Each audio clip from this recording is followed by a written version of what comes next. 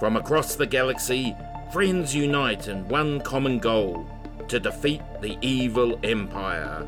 Together, they stand strong. Welcome to W.E.Kiwi and the Intergalactic battle to save the world. Chapter 10. Time to clean up the mess.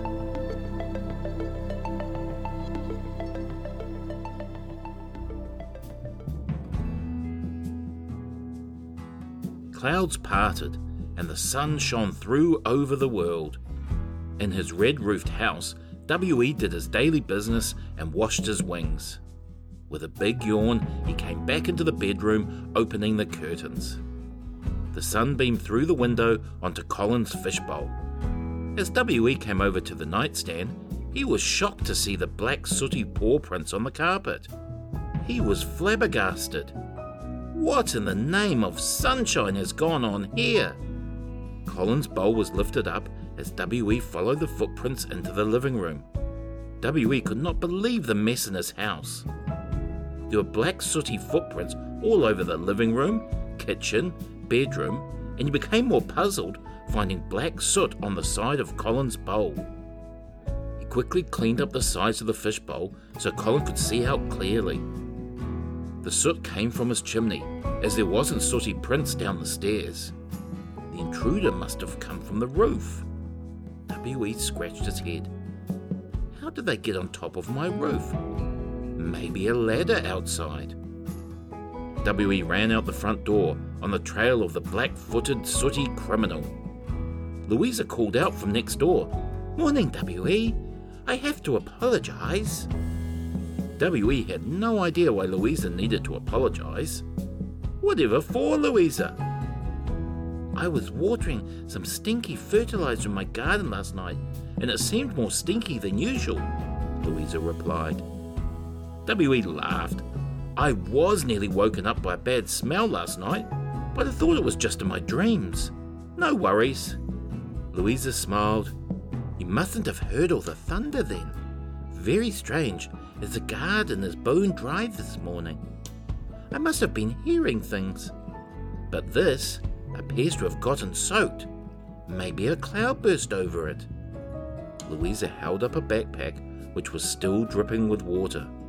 I found this backpack in my garden and all these devices. Have you seen it before?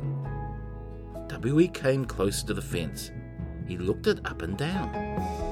Just then, Cameron walked by on his daily commute. Morning, Louisa. Morning, W.E. Must be a lazy day, as you're still in your pyjamas, W.E. Cameron called out. W.E. waved. Yes, it is, Cameron. Have you got a minute? Louisa found a backpack and all these devices. Any idea whose they might be?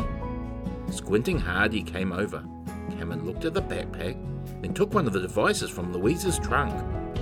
It appeared to be a computer tablet, but the screen was nothing like he'd ever seen. Wow, this is different. More advanced it seems than ours at work or at home. I'm not sure how to get it started. Gerald in our technical department at work could help. If he can log in, then it might be able to track back to its owner. If you put it all in the backpack, I can take it to him. Louisa shook all the water out and put everything in the backpack. W.E. was glad Cameron might help solve the mystery. As Cameron slung the backpack over his shoulder, Louisa patted him on the back. Always nice to have friends helping out, Cameron. See you later, W.E. Bye, Louisa, Cameron called out as he got back into his morning walk's rhythm. Louisa's trunk dropped. Her eyes widened and she shook her head. W.E., the side of your house. What happened? W.E. turned, and his beak was wide open as he saw the deep scratches on the side of his house. Above, on the corner guttering, was a suction arrow with a long rope hanging down. So that's how the intruder got in. It looks like they only had 3 paws, Louisa, judging by the scratch marks. He or she must have jumped out of the bedroom window. Louisa couldn't help but giggle. Oh, W.E., you're becoming a real detective. Who would have 3 paws and want to break into your house? W.E. was shocked at the state of the side of his house. He had no idea who had caused the damage. Goodness, something strange must have gone on last night.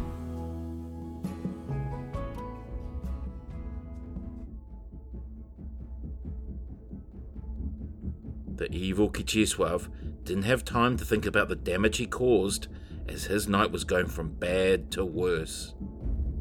The thud on the deck of the ship had woken up Captain Big Wide William Moose. William's antlers were so gigantic he had to go sideways through the door. Muscles burst through his shirt and trousers as he marched up to the top of the deck. Furious steam puffed from his ears when he saw the cat on the deck of his ship. He confronted Kicheswav. "Where have you been? You think you can hide up here? You come here after everyone has done your job for you?" Kicheswav, still in shock over his drone ride, had no idea what he was talking about. He hissed as he felt William's hooves grab him by the back legs. "What did you say?" William bellowed. This was one moose Kicheswav wasn't about to start a fight with, so all he could stutter back was, "Sorry, with what I meant." "You stink, you're dirty, and for that, you'll get your lazy bum cleaned up and start peeling potatoes for the next week," Wide William roared. He dipped Kicheswav up and down headfirst in a bucket of soapy water, repeatedly till he was back to his tabby colour. William shook him dry. Kicheswav was thrown into the kitchen cabin and the door locked. A gigantic pile of potatoes sat in front of him. He looked at it in horror and stamped his paws on the ground. "I will get that fifth soon enough. This won't be the last time he sees Kicheswav. I just hope the moles are on their way and the drilling has commenced." He put his front paws behind his back to take his backpack off. Wait, where is it? The drones had taken him so quickly he'd left his backpack in Louise's garden. Now he couldn't send a message to his master. Although, thinking about it, he realized that was not a good idea anyway. He would be furious, and he had no cookies either. His watch was wet and dead. He sat with his head in his crooked paws. What to do now? He looked around the kitchen. There was a cake mixer, an egg beater, some tea towels, and a spatula. He picked his nose. Ouch! He changed nostrils and kept thinking. I have it. I can join the moles very, very soon.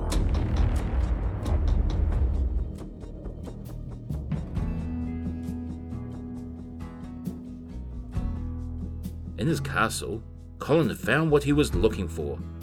He was working away as W.E. stood outside. The Kiwi bird at the park was called W.E.Kiwi. He found all her details, then hacked to find her phone number. When it came up, it was shaded grey. There hadn't been any phone calls in and out of her number. It was like it was new. That was peculiar. He sent her a message as if it was coming from W.E. "Hello there. Saw you at the park looking at the flowers. Sorry I didn't have time to meet, as I'm a Kiwi bird too. Would you like to meet up at the park for a picnic with my best buddy, who's a goldfish? Look forward to hearing from you. All the best, Warwick Kiwi. But my friends just call me W.E. Colin had an alert. W.E. was coming back into the house, so he pushed the computer control shutdown button. As W.E. started to clean up the house, a cloud passed by, darkening the room. It wasn't a cloud, but a humongous spaceship circling the world. Inside, the evil master was getting impatient. He hadn't heard from Kicheswav, so started second phase of his plan without him.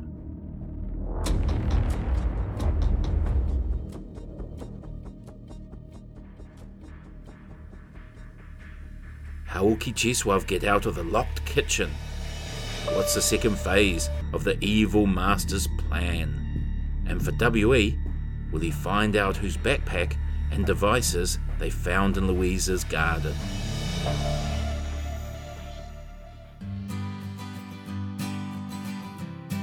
Keep following for the mysteries in W.E.Kiwi and the Intergalactic battle to save the world. And don't forget to become part of our team by liking and subscribing.